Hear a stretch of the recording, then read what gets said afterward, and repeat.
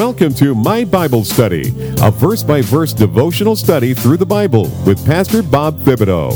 In this unique series, Pastor Bob takes you through the Bible just a few verses at a time. No preaching, just a simple Bible reading with examples and explanations of the meaning behind the Scriptures. My Bible Study will take you from Genesis chapter 1 all the way through the book of Revelation. Now, here is Pastor Bob Thibodeau. Verse 23 of Genesis says, all the days of Enoch were 365. That's also an interesting statement. For Enoch's still alive. It means his time on earth was 365 years. Even the number of his years is peculiar because there's 365 days in a year. I mean, what a beautiful picture of the rapture of the church. I can't get off that. When the trumpet blows in the sky, there's going to be a large number of people out of here. They'll be walking with God. Hallelujah. Verse 25 through 27. Methuselah lived 187 years, begot Lamech. And Methuselah lived after he begot Lamech 782 years, and begot sons and daughters. And all the days of Methuselah were 969 years, and he died. The shortest life was followed by the longest life, Methuselah, begetting in an advanced age of 187, Lamech, which means strong or young man, powerful, continuing after his son's birth for another 782 years. And at last, even Methuselah had to succumb to death, which, according to the Bible, was the year of the flood. Methuselah signifies he dies. There is a dart, ascending forth. Namely, speaking of the deluge, which came the year that Methuselah died. He lived 969 years, the longest that any man ever lived on earth. But even the longest living person has to die at some point in time. And that's interesting as well. This Methuselah, descendant of Seth, remember we're talking about that, lived longer than anyone else on the earth. Some writers believe that Methuselah died the day before the flood. That's purely conjecture taken from some writings other than the Bible. It could easily have happened, but as far as I know, most the Bible commentators say it's not substantiated. We do know that it's a popular saying that someone who's very old, they're about as old as Methuselah, right? Okay, and it's commonly supposed that Methuselah died a little bit before the flood, because Jewish writers say 7 days before, referring to Genesis 7:10, that he was taken away from the evil that was about to happen. The reason being the traditional mourning period of 7 days. Okay, so Noah would have had time to mourn the death of Methuselah. Then God would have said, okay, Noah, it's time. And we'll cover more as we go into the flood as we discuss that. Okay, verse 28. Lamech lived 182 years and begat a son, and he called his name Noah. This same shall comfort us. Or Noah saying, this same shall comfort us concerning our work and toil of our hands, because of the ground which the Lord has cursed. The oracle of the birth of Lamech involves a wordplay here, passing over the obvious meanings of the name Noah, which means rest. There's somewhat a similar verb, nekam, means comfort. And the allusion in chapter 3, verse 17, may be a sign of the treasured promise. Okay, the patriarchs of old felt the ills of this earthly life in all of their severity. This was attested to by Lamech in Genesis 5, verse 28 and 29, when he gave his son, who was born 69 years after Enoch went to be with the Lord, he gave his son the name Noah, which means this same shall comfort us concerning our work and the toil of our hands, because of the ground which the Lord had cursed. Lamech did not live an easy life. That's why he's talking about the toil of our hands, because of the ground which the Lord had cursed. Noah means rest, or to bring rest, or to comfort, in the sense of helpful and remedial consolation. Lamech, by whom the line was being carried forward, was similarly far advanced when he begot a son. And he lived 777 years, but he was 182 when Noah was born. He says, this same shall comfort us. Comfort and rest would come through the godly life of Noah, who is an heir of righteousness according to faith, according to Hebrews 11:7. Lamech means powerful. It's as if Lamech looked around him and he saw a world of people not following God, but rather living for the here and now, much like we are today. The people around him had so discouraged him, he felt all was lost. All he did was work, toil with his hands because the ground was cursed. Then God gave him his son Noah, and he seen something. He realized Noah was going to break that chain of endless toil and sin on earth. At last there was hope, which brings us to verse 30 and 31. Lamech lived after he begot Noah 595 more years, begot sons and daughters, of which we don't know who they are. And all the days of Lamech were 777 years, and he died. Remember, 7 is a number of completion. Here God saying 777, right? Noah was 500 years old. Noah begot Shem, Ham, and Japheth. But Lamech lived after he begot Noah 595 years, begetting sons and daughters. All the days of Lamech were 777 years. In Enoch, the seventh from Adam through Seth, godliness attained its highest point, while ungodliness culminated in Lamech. The seventh from Adam through Cain, who made his sword his God. Not the Lamech we're talking about here with Noah, the Lamech through Cain. All right? I find it interesting, God chose also a man named Lamech to have a son through whom hope was about to be restored. Who says God doesn't have a sense of humor in this? Amen? Both of them, felt the burden of their work upon the ground which God had cursed. But this Lamech looked forward with a prophetic foreboding to the time when the existing misery and corruption was going to end. And a change was coming for the better. A redemption from the curse that was going to come. This foreboding assumed the form of hope when Noah was born. He therefore gave expression to it in his name.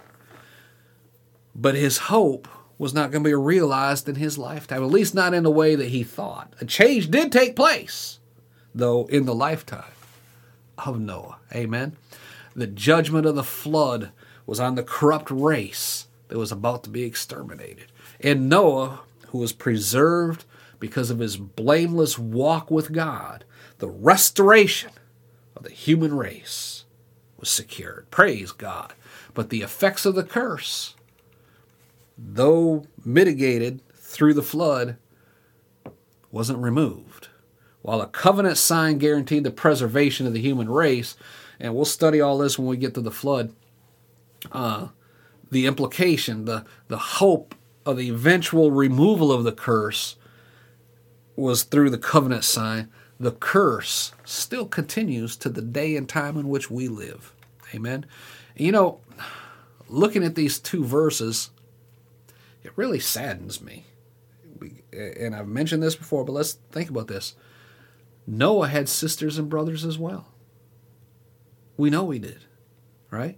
They obviously did not believe their brother's warnings. They did not help him build the ark. They did not even try to get a room on the ark. Probably Noah's father Lamech had already died, but what about his sisters and brothers? If I truly understand the scripture that we just studied, then they must have gone the way of the wicked world and had been lost with all the others in the flood. And again, I want to make note, we do not even know their names. Amen?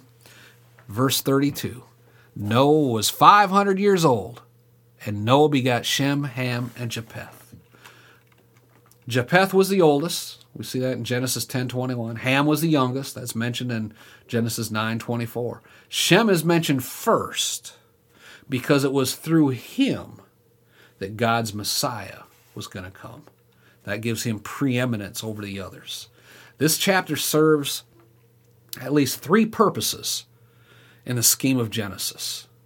It bears witness to man's value to God by naming individuals and stages in this early phase of human existence, which even today, think about this, even today, each person here in the beginning of humanity, each person's known and each person is remembered. It shows how the line of Seth, the appointed one, led to Noah, the deliverer. And it demonstrates both the reign of death, as we keep reading, and he died, and the standing pledge of death's defeat by the taking of Enoch, who never seen death. Amen. This scripture does not tell us whether these boys were triplets. Okay, we're talking about, it says Noah was 500 years old, and Noah begot Shem, Ham, and Japheth. We don't know if they were all born at the same time. Probably not. Or whether he was 500 years old before he started having kids. Maybe they were born around the time he was 500. Maybe they were all, within, 10 years of each other or something like that. It really doesn't matter. Otherwise, God would have mentioned it. Okay? And so therefore, it doesn't matter for our study here. Noah means rest. Certainly, there is a Sabbath of rest for those who enter the ark of safety through belief in the Lord Jesus Christ. Shem means shame. Ham means hot. It's hot-tempered. It also could be a tropical heat. Japheth means expansion. So from these three young men will spring all the races that exist in the world today. Okay? Shameful, hot-headed, expanded all over the world. Okay, next time we're going to look at Genesis chapter 6. What I want to leave you with today is the detail that the Lord has provided for us in His Word to prove there is hope. We don't have to live 800 or 900 years to receive our heavenly reward. Praise God for that. For many of us, if we had to live that long in this God-forsaken world, we would lose hope.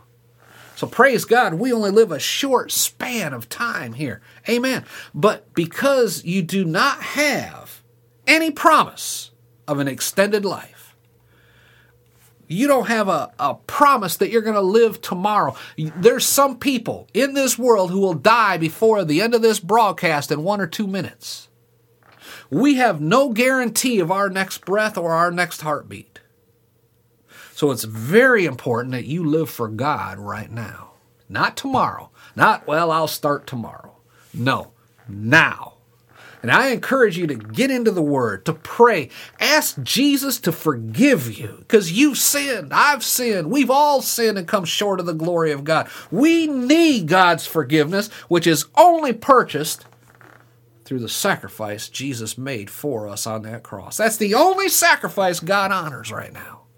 No other sacrifice. You could give $1 million to charity, and it doesn't even blink God's eyes.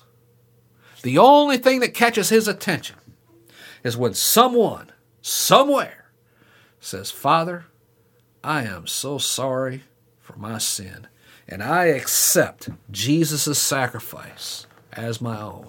Jesus, come into my heart. Take over my life. Create in me a new man, one that's righteous in the eyes of our Heavenly Father.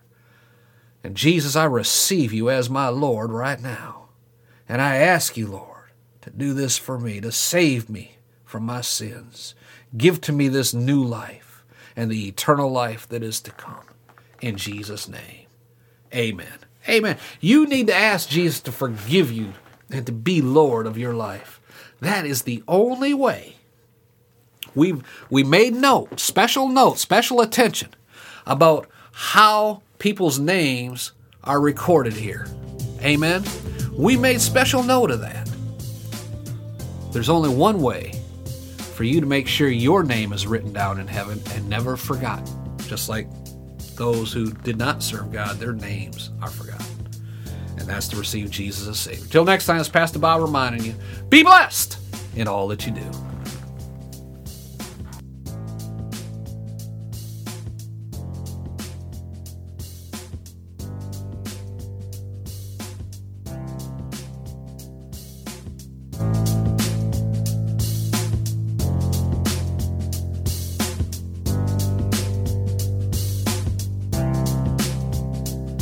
Thank you for joining Pastor Bob as he leads you verse by verse through the Bible in this series called My Bible Study. We pray this study will bring you closer to God and reveal His Word and His will for you through the Scriptures. We would consider it an honor and a blessing if you would support this outreach with your financial offerings. We have partnered with Patreon to offer you unique gifts and benefits for various levels of giving.